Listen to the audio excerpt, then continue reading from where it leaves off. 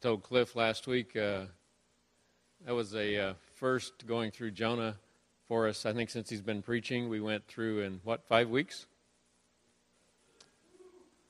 And we could have gone longer. But there's a lot in that little book.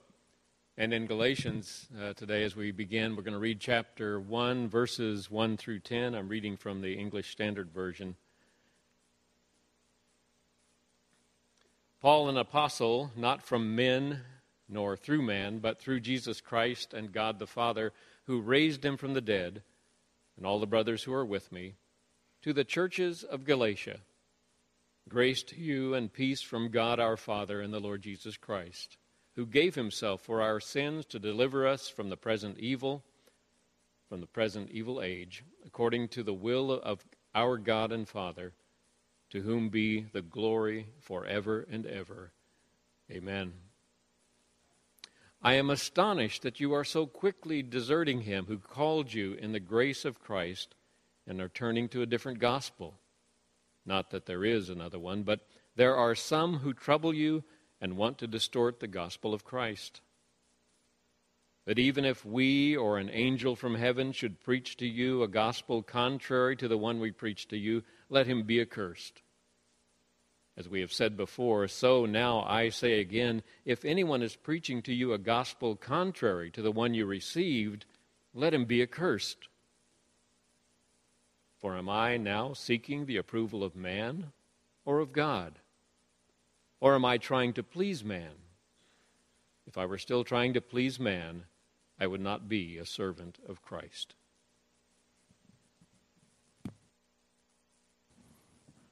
Good morning. Thank Jamie for leading us in worship. I think she did a great job. I think she's leading us next week too. Is that true? I think Chad's gone next week also. We begin our study in Galatians, and I'm excited. I hope you're excited. I hope you're excited to be here on Sunday mornings and hear the Word of God preached and to go into your small groups and discuss what you've heard and other issues, other things, applying it to our lives. I'm excited about that. I'm excited about the gospel. You know, my wife grew up in a church. She went to church pretty much every week, I think since probably birth. But when she was 15 years old, she went on her first date with me. Ooh, scary. And I was 15 too, so I couldn't drive. So my dad drove us to church. That was our first date. We went to a different church, though, than hers. And for the first time, this is Christina's words, I'm speaking for her. And for the first time, she says she heard the gospel. She was so excited. She couldn't believe what she heard. She couldn't believe that she could have assurance of salvation. She couldn't believe that it was all Jesus and not her. She went home. She was excited about this, and she told her parents. Now, her parents had been going to church their whole lives as well, and needless to say, that they weren't as excited and as Christina was. And fortunately, Christina continues to be excited about that initial hearing of the gospel. Do you remember the first time you heard the gospel? The good news that God sent His only Son into the world to give His life for you. That through Christ your sins could be forgiven. That you could be made righteous before God. That you could know you were saved because of Christ. That you could have an eternal relationship with your Creator. That the Spirit of God would come and indwell you, live within you. And your part was to surrender your life to Him, to believe and receive Jesus Christ as your Lord and Savior. No other news compares to this. This is the most amazing news in the history of the world, bar none. And this is the news that the Apostle Paul brought on his first missionary journey to the Galatians. And this was the news that some were deserting.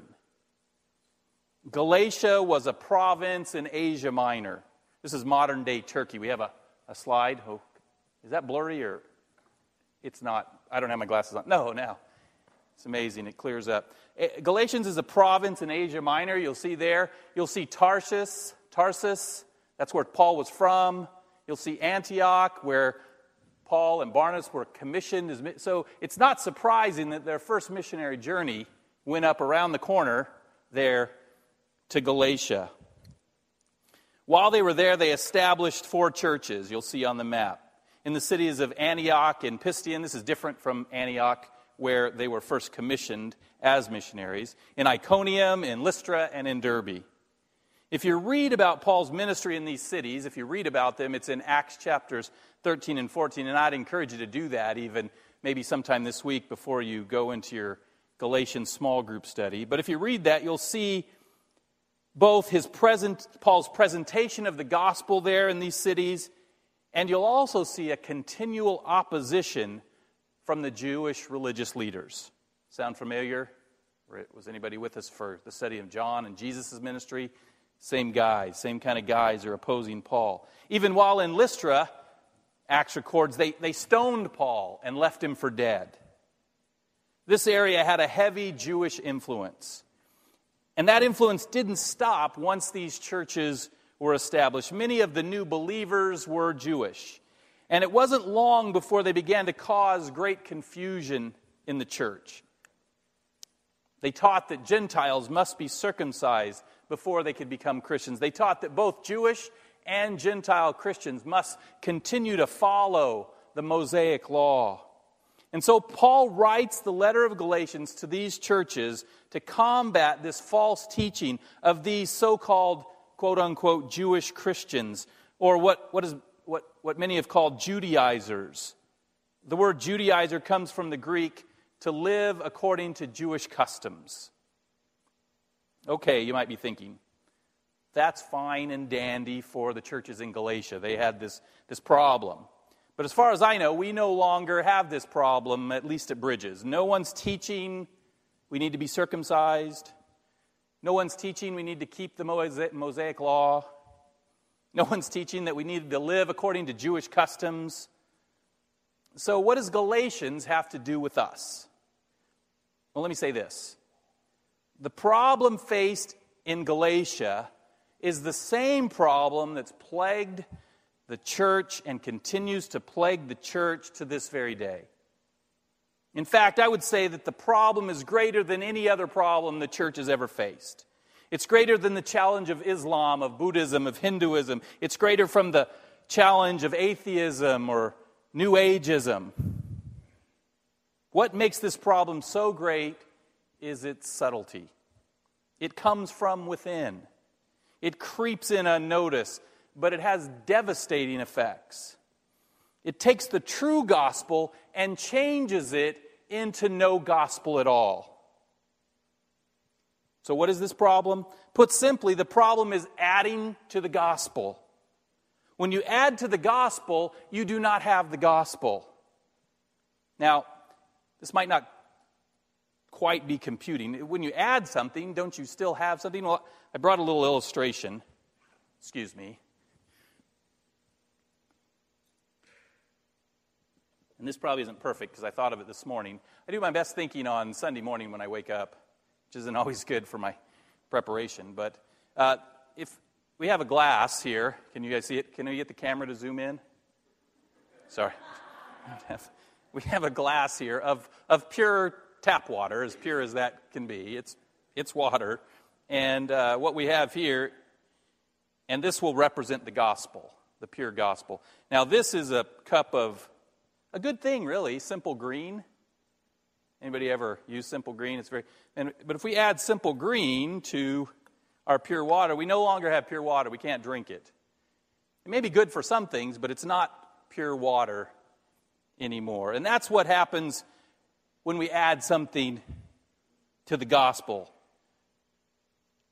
Adding anything, putting your faith in the finished work of Christ on the cross, changes the gospel. It's no longer the gospel. The Galatians added the Mosaic law. We call that legalism. But throughout history, other things have been added to the gospel. We still have legalism. Obedience to certain commands is necessary for your salvation. Confession of sins is necessary. Good works are necessary. The sacraments, communion, baptism are necessary. Prayer, you got to pray and read your Bible. It's necessary. All of things are good things, like Simple Green. But when we add them to the gospel, we no longer have the gospel. None of which will, and when we add those, thinking that those will earn us our salvation, we've ruined the gospel. It's no longer good for what it is to do. As Paul writes to the churches in Galatia, he specifically addresses their problem. Adding circumcision and the law and law-keeping to the finished work of Jesus Christ.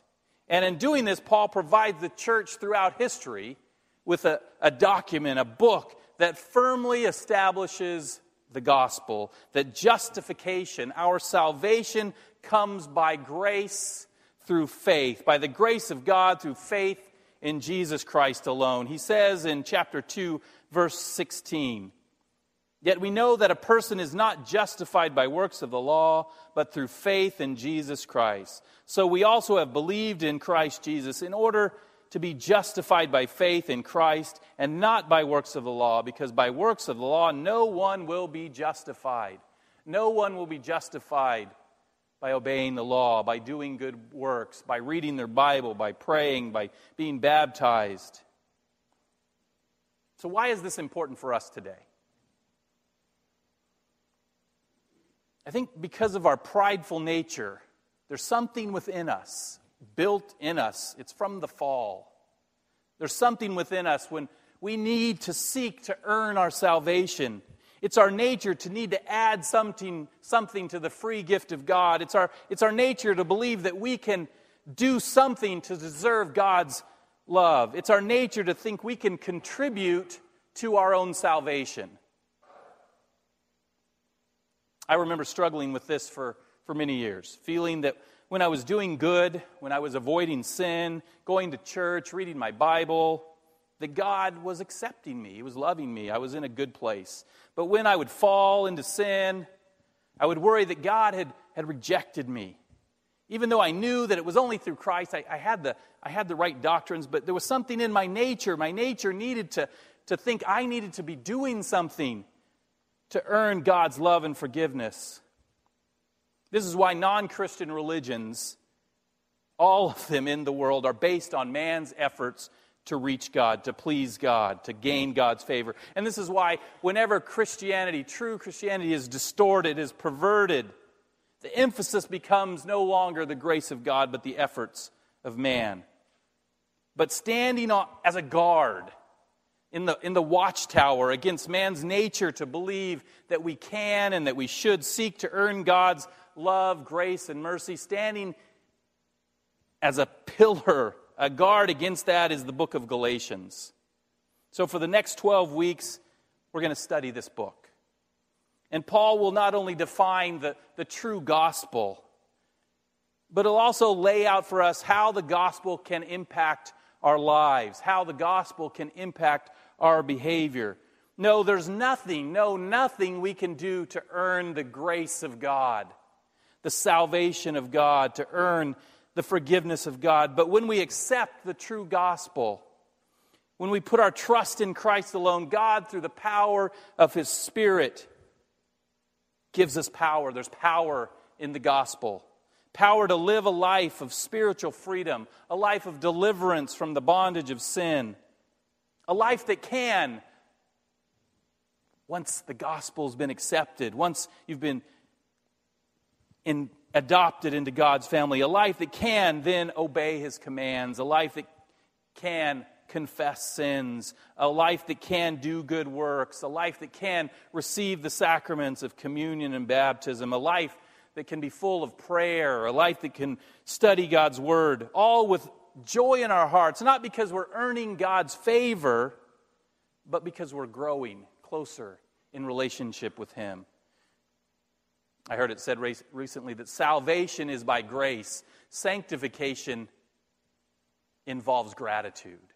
As we grow in our relationship with Him, as we do these things, because of the grace He's given us, we're demonstrating our gratitude and we're growing in relationship with him. So I hope, again, that you're excited about our study, both in Sunday mornings as I preach to the book and in our small groups. So let's begin. Verse 1. You guys ready? Go. All right. Verse 1. Charlie read. I'm going to read again through it as we talk about it. Paul, an apostle, not from men nor through men, but through Jesus Christ and God the Father who raised him from the dead. In the church in Galatia, not only was the gospel coming under attack, but so was the apostle Paul himself. Paul brought the gospel to Galatia, but now his authority is being questioned. Who is this guy? Who is this Paul guy anyway? So he begins the letter by stating his apostolic authority. He says, Paul, an apostle. The word apostle literally means one who is sent. And in the New Testament, it has two senses, really. A wide sense, a general sense, and a narrow and a specific sense. In a general sense, it was used for representatives sent out by the church on mission. In Philippians 2:25, Paul says, Epaphroditus, your apostle and minister for my need. Epaphroditus was sent out by the church to meet the needs of the apostle Paul. He was sent out. He was an apostle in that way. In that sense, we could say that Tim and Sue Driscoll are our apostles, sent out ones to the country of Japan. But that's not the sense in which Paul is using apostle. He's using it in the specific way. He uses the word in this way. In 1 Corinthians 9:1, he says, Am I not an apostle? Have I not seen Jesus our Lord? In the narrow sense, apostles are those who had seen the resurrected Lord and had been sent by the resurrected Lord. In most of his letters, if you go through the Pauline epistles, his letters to churches and to individuals, in most of these letters, he identifies himself from the beginning as an apostle, as one sent. And oftentimes he'll say, and I'm apostle by the will of God. It was God's will that I become apostle. But only in Galatians does he specifically deny that he was an apostle sent by men. No, I'm not like Epaphroditus. I'm different. There's something different. Paul, an apostle, not from men or through men. I was not made an apostle by any church or any council. Rather, as verse 1 continues, through Jesus Christ and God the Father who raised him from the dead. Yes, Paul was sent on a mission, but he was sent directly by Jesus Christ. Our Bible study just studied, our home group just studied Acts chapter 9, where Paul, on the road to Damascus, was blinded and met Jesus, and Jesus said, I'll show him what he must suffer for my sake, as he sent Paul out to be that apostle to the Gentiles. So Paul is on a mission from Jesus Christ. Paul wants it to be clear that his authority, the things he's writing, come directly from God. Therefore, what he writes in Galatians has God's authority behind it. It's God's word. We knew that, but Paul wants them to know that as he sends this letter into the region of Galatia. Paul says that the letter is from him, an apostle, and then verse 2, and all the brothers who are with me to the churches of Galatia. It's to the churches of Galatia, and Paul says, my authority is from God, but all the brothers are with me also. There's unity. He's not standing alone. He has God's authority behind him, but the brothers are with him as well. The church there, probably in Antioch, is with him as well. Then in verses 3 through 5, he gives a short preview of the message that will be expanded on throughout the book. Really, he gives the gospel. He says in verse 3, grace to you and peace from God our Father and the Lord Jesus Christ. Two of the most important words in the gospel are grace and peace. This actually, grace and peace, became a standard greeting in the early church. Grace is God's unmerited, unearned, by definition, can't be earned favor given to those who, by definition, don't deserve it. And peace Peace is what takes place as a result of grace. Peace, reconciliation between God and man. Both grace and peace come from God the Father and the Lord Jesus Christ. Both grace and peace come directly from God our Father and the Lord Jesus Christ. Paul says that the good news is that grace and peace you have received are from God. From God alone. You didn't do anything to deserve it. You didn't do anything to earn it. That's why it's called grace. Now in verse 4, Paul goes to the heart of the gospel. How do we get this grace? How do we get this peace? Galatians 1:4, who Jesus Christ gave him, this is following from verse 3, who gave himself for our sins to deliver us from the present evil age according to the will of our God and Father. At the heart of the gospel is the cross. Christ's atoning sacrifice for our sins. He gave himself for our sins. We need to be clear about this. The problem was and is our sins. Our sins past, present, and future. The sins of mankind and our sins as individual. The gospel is good news because it deals with the bad news of our sin. You were dead in your sins. You could do nothing to help yourself. Sometimes I think we forget the terrible yet and helpless state our sin puts us in. And therefore the gospel just doesn't seem like that great of thing. If we're able to do something for ourselves, then this gospel, okay, that was good that happened, but I got this thing too. Well, let me imagine if I were to say to you, last week, a scientist discovered a cure for a fatal, painful disease known as corruptitis. This is a terrible disease that's easily transmitted through the air. It can lay dormant for weeks, but eventually it corrupts the body by attacking the nervous system. If I were to say that to you, and I did just say it, but this is an illustration, so there's no disease called corruptitis that I'm aware of. But if I were to say to you, you would consider that good news, I would think. Okay, there's that disease, there's a cure has been found, that's awesome. And there would be a certain amount of rejoicing here. That's great for those people.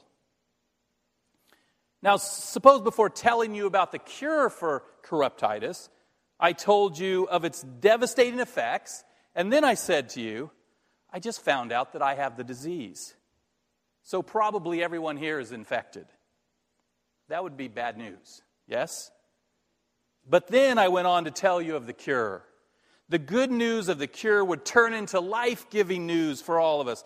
Everyone would rejoice exceedingly. That's the gospel. Life-giving news for us all because we were dead. The good news is not good unless we understand how bad the bad news is. The bad news, because of our sin, our corruption, we're dead.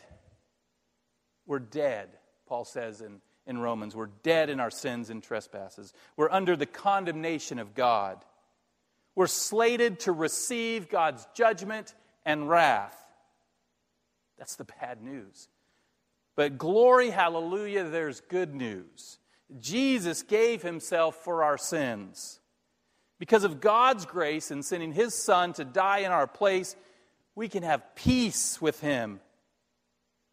And the good news continues. Jesus died for our sins, Paul writes in verse 4, to deliver us from this present evil age. The gospel means deliverance. To deliver those who trust in Christ from this present evil age. Jesus' death was a rescue mission. His death on the cross provides the only way of salvation from the evil of this world, from this present evil age. That word age doesn't refer to a period of time, but of a world system. The evil world system, the satanically controlled world system that we live in. And although we're not immediately removed upon our salvation from earth, from this system, we're not immediately removed upon our conversion, but we're rescued out of it. We're rescued out of this present evil age. The moment we receive Jesus Christ as our Lord and Savior, Yes, we're still in the world, but we're no longer of it. The gospel is not a message we hear now and have to wait to experience later in heaven. The gospel is a message for here and now, a message that can be and should be being experienced here and now. The good news is that we've been delivered from this present evil age. We're no longer slaves to sin in this present evil age. We now have the power of the Holy Spirit. The Holy Spirit empowers us to overcome evil, to overcome temptation, to overcome the sin of this world. This is good news. And this, Paul writes, is God's will. Verse 4 continues, according to the will of our God and Father. The source of the gospel, the source of God's grace is God Himself, the sovereign, loving, compassionate grace and will of our God the Father. It was the will of God the Father that His Son die on the cross for our salvation. The Father sent the Son to die. For God so loved the world, He gave His only begotten Son. And in that giving, He gave Him unto death. And the Son willingly laid down His life. Not my, Father, can you remove this cup? But not my will, but yours be done. The Son willingly laid down His life. Every believer is saved because of the sovereign, gracious will of God. And therefore, Paul writes in verse 5, to whom be the glory forever and ever. Amen. The gospel is God's idea and was executed by His will. Therefore, He deserves all the glory, all the honor, all the praise that the gospel produces. He deserves all the glory for every rescue mission, every person that was rescued from this present evil age. The rescue took place because of His love and grace and mercy. Paul then ends this introduction, these first 5 verses, sort of his introduction to the book, with a hearty amen, so be it. And then he moves directly to the problem. He needs to confront the problem of the church in Galatia. And he says this in verse 6, I'm astonished that you are so quickly deserting Him who called you in the grace of Christ and are turning to a different gospel. Paul is amazed. He's astonished. He's stunned by the Galatians. They're turning to a different gospel. They're deserting Him. They're deserting God. The Him isn't Paul. The Him is God who called them. Paul didn't call them. God calls us. They're not just turning from a doctrine of the gospel, they're turning from God Himself. Now, this is important, and this is subtle, but I think we can get it. I think sometimes we try to separate truth about God, from our relationship with God. You following me? It doesn't really matter what I believe so much about God, as long as I love God. We think it doesn't matter if our theology is right, as long as we love God. But if our theology, study of God, if our theology, our understanding about God is wrong, then we're no longer loving God. We're loving a misunderstanding about God. The Galatians were deserting the true gospel, the true God, for a God of their own invention. A God who required them to follow the Jewish laws to earn their salvation. A God whose death on the cross wasn't quite good enough to pay for their sins. A God who allowed them to earn His favor. A God whose grace was okay, but not quite enough.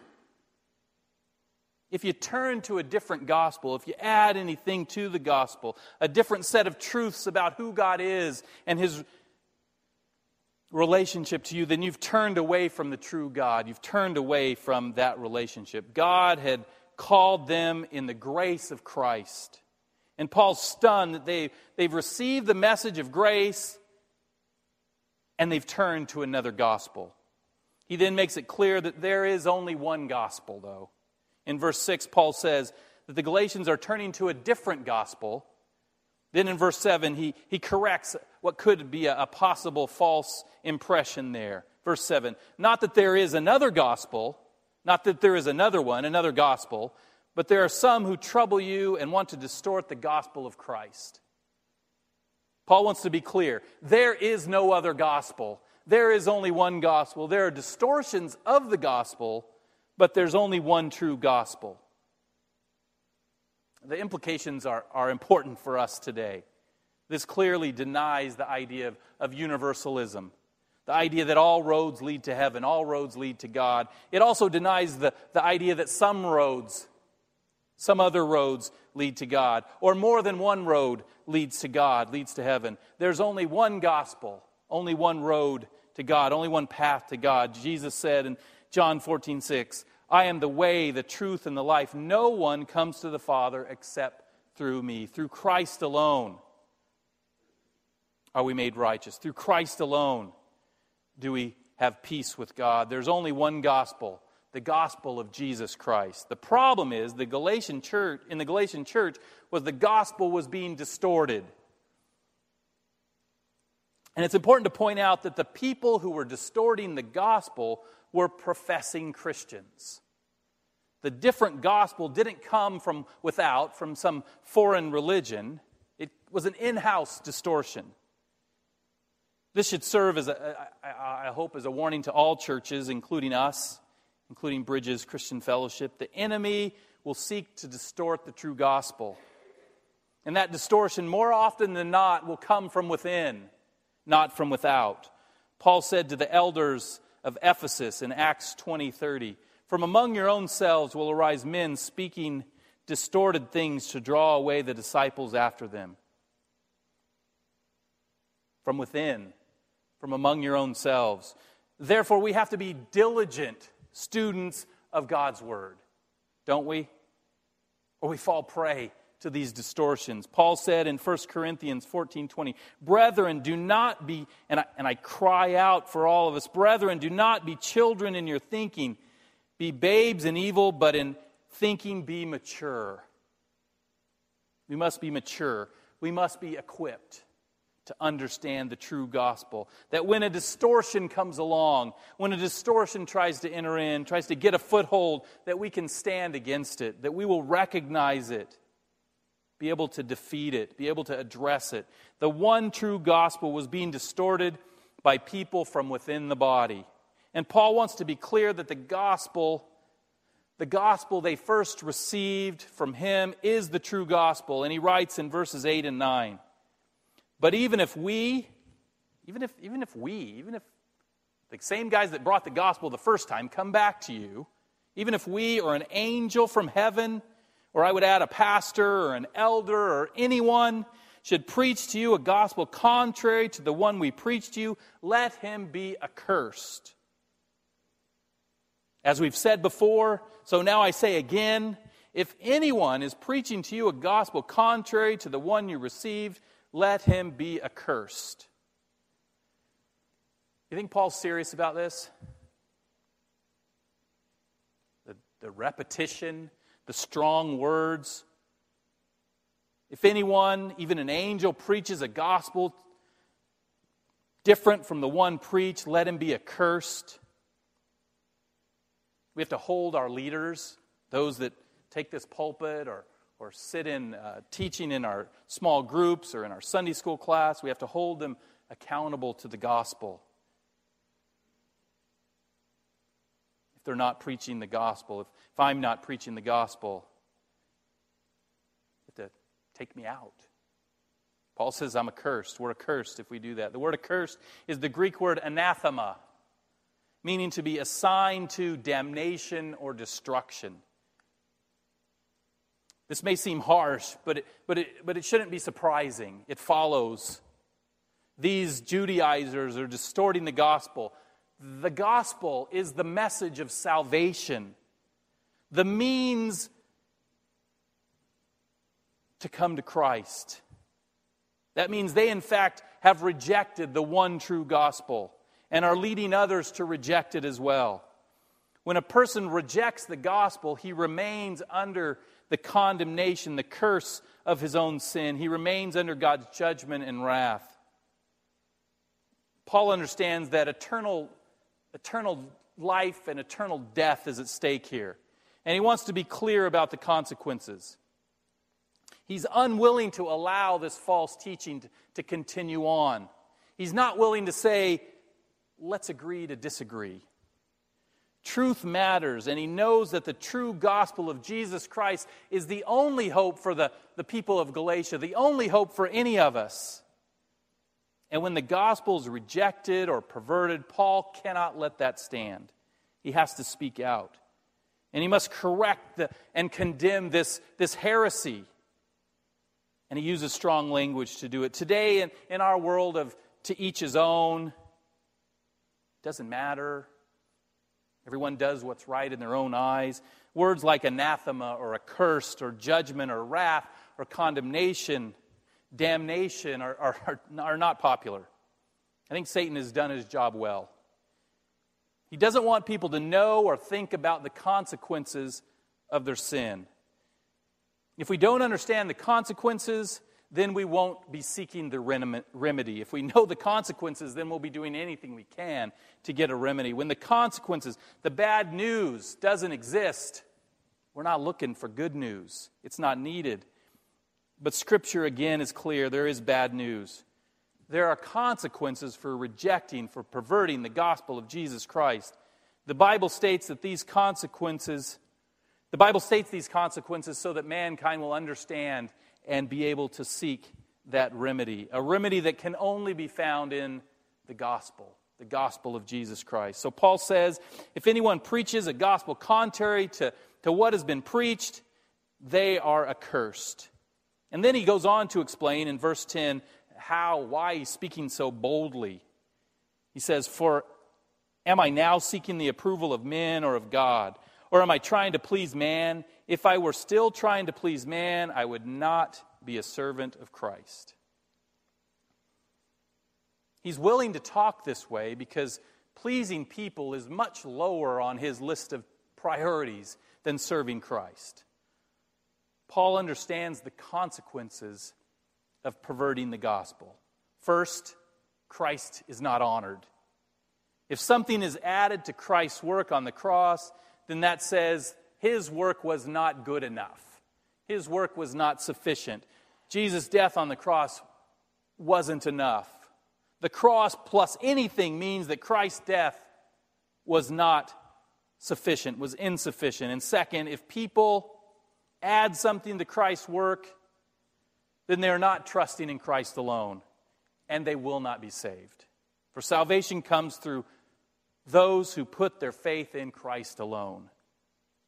So for the glory of Christ and the good of sinners, Paul's willing to speak both the pleasant truths and the unpleasant. So what about you and I?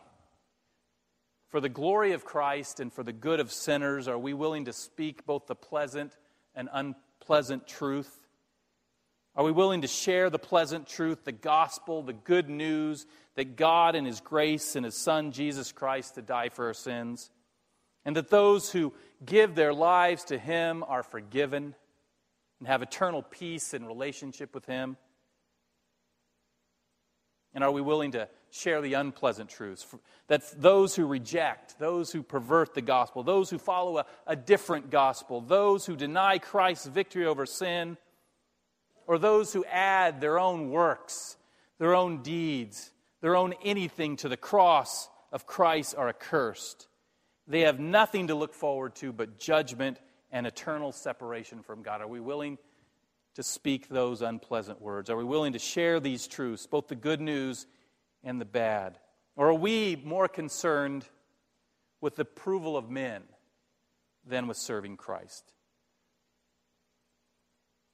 That brings us to the end of our first lesson in the book of Galatians, the end of my part in it. We have more to do in our small groups, and I really, again, would encourage you, if you're not in a small group, if you haven't signed up, to do that, to find a time, a place to join us as we continue to talk and think about these things. As Jeff comes and leads us in communion, as we celebrate and remember the gospel of our Lord Jesus Christ, I would just encourage us to examine our hearts.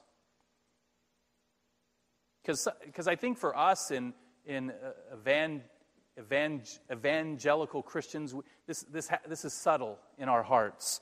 This distorted gospel. Examine our hearts. Are we trying to add? Is there anything in your heart that you're trying to add to the gospel? Ask yourself, what am I trusting in? Am I trusting in my own good works, even subtly? Am I trusting in my ability to obey certain commands, to be a good person? Am I trusting in my ability to overcome sin, to not do this thing that has gripped me? Am I trusting in my church attendance, my Bible reading, my prayer time? If you or I are trusting in anything besides what we remember here this morning, the broken body and blood of Christ, then we have to come to Him and ask for forgiveness. We have to repent. We have to bring that and lay it at His feet and say, I will no longer trust in these things. I'll trust in You alone. We have to ask Him to forgive us for our pride, for that's what it is. When we try to add anything to the gospel, it's our pride. There's got to be something I can do. There's got to be some good work that'll make me okay. There's got to be some ability to overcome sin in me. Ask Him to help you truly understand and live based on this one true gospel. The gospel, remember, that has the power, the gospel that gives you the Holy Spirit to overcome sin, to live the life that He's called you to live, trusting in God's gracious gift of His Son, Jesus Christ, who willingly gave His life as a sacrifice for your sins in order that you might escape the wrath and judgment of God and experience eternal life and peace with Him. Would you pray with me? Father God, thank You for Your gospel. Lord, it is nothing of us. It is all of You. We don't deserve it, but thank You for that awesome word, that amazing word, the word we sang of this morning, that amazing grace that comes upon us. Once I was blind, but now I can see, that wretched man that I was, Father, and You came with Your grace, Father. Help us to accept that, to believe that, to trust in nothing but Christ alone, to lay aside all the things that we think we can do for You, Father, and accept and receive Jesus Christ. Accept and receive the Holy Spirit that comes and then through the power of the Spirit aids us to grow in relationship with You, aids us, comforts us, helps us, the helper, Father, that helps us overcome sin, that helps us combat this world, that helps us share Your gospel, Father, that helps us in so many ways. It helps us to do good works for Your glory. Lord, help us understand this. Help us understand this, to apply it and to live by it in Christ's name. Amen.